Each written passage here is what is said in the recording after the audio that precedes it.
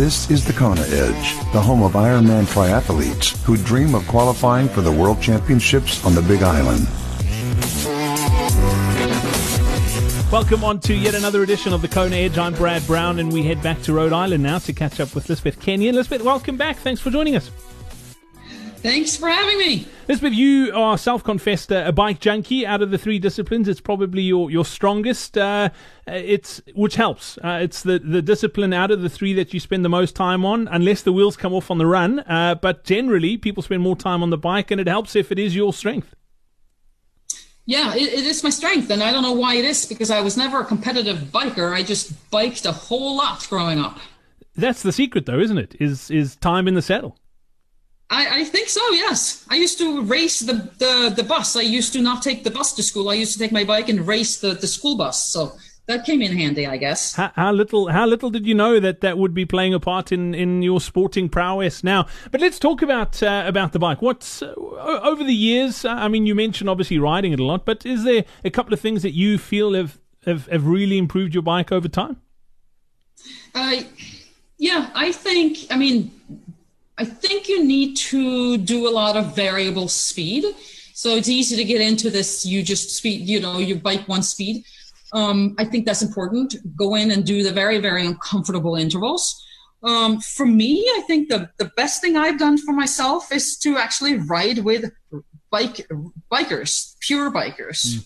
It's something I like to do because it gives you good bike handling skills. So if you have a very hilly bike course, which I like to do, you won't be so afraid of descending and so on, and cornering, and you can save a lot of depending on the course. It's just being comfortable on your bike and knowing that you have the skills.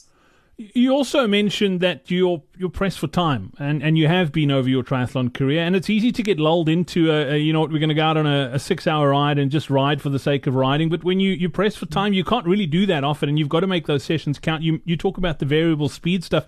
It's something that you do a lot of. Is no junk miles on the bike, I'm sure. Is you make every session count. Yes, absolutely. So I don't ever really sit on my bike for 6 hours. I rather do 4 hours, and I incorporate a lot of, maybe 20-minute interval, sections and different things. So the 4 hours really go away when you have a plan. Go away fast when you have a plan. So,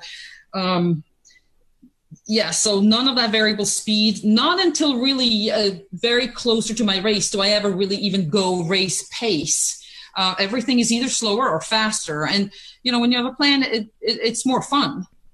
Lisbeth, you also spoke in our first chat about your coach, and when you first joined with a coach that you were like, you take care of my swim and my run, I'll take care of the bike. How difficult was it surrendering your strength essentially to someone else, giving them, I don't want to say giving them the power, but taking a step back and almost saying, you know what, even though this is my strength and I feel like I'm in control, it's up to you. How, was that difficult for the ego to let that go? Oh, absolutely. It was difficult, but you decide to give it a try, see what it does, and it did tremendous for my run actually. And so when you start seeing the results, then it gets easier and easier. But in the beginning, it was terrible. Gadgets wise, are you big into your gadgets? I am. No, I'm not. But I do have a power meter now.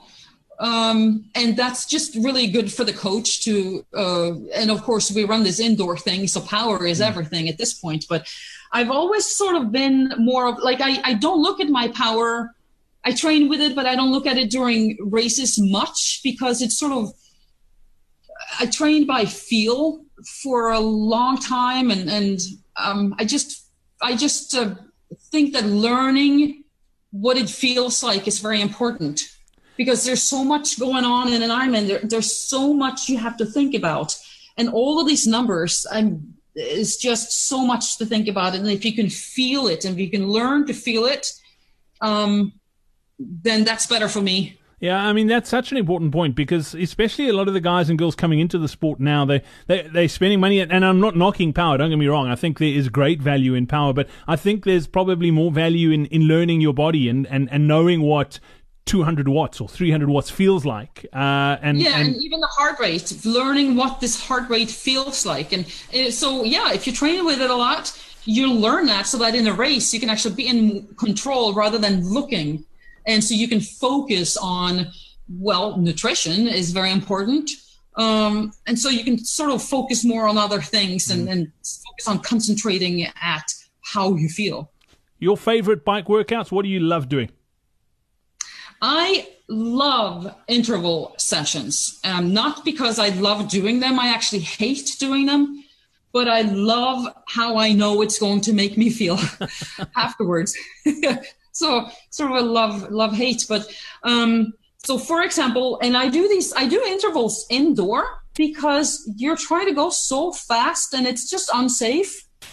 Outdoors not worth it. So I do it on the indoor trainer. So one favorite of mine is actually a Hunter Allen session. I do 5 sets, and I do 5 sets of this 6 times 40 second at 130% of your FTP. So you're going all out for 40 seconds, pretty much. And then you only get 20-second rest between the intervals. So you do 6 of those 40-20s, and then you get a rest and you do 5 sets of them. Then when you're done with that, you do 10 minutes of 90%. And all of a sudden this 90% kind of feels nice. And so I just love this particular workout. It only takes an hour. It's beautiful. I'm starting to think you need to be a bit of a masochist in order to get to this big island. The more I chat to athletes who have been there a few times, the more I'm starting to believe that with my soul, if I have to be honest. Yeah, you have to. I suppose that's true. You have to be comfortable with getting uncomfortable, I think. Elizabeth Kenyon, thank you so much for your time once again here on the Kona Edge. Much appreciated. Look forward to chatting about your run next time out. Thank you. We hope you enjoyed this episode of the Kona Edge. Get better on the bike. Register for our next free live online bike seminar. Get to thekonaedge.com/bike seminar now.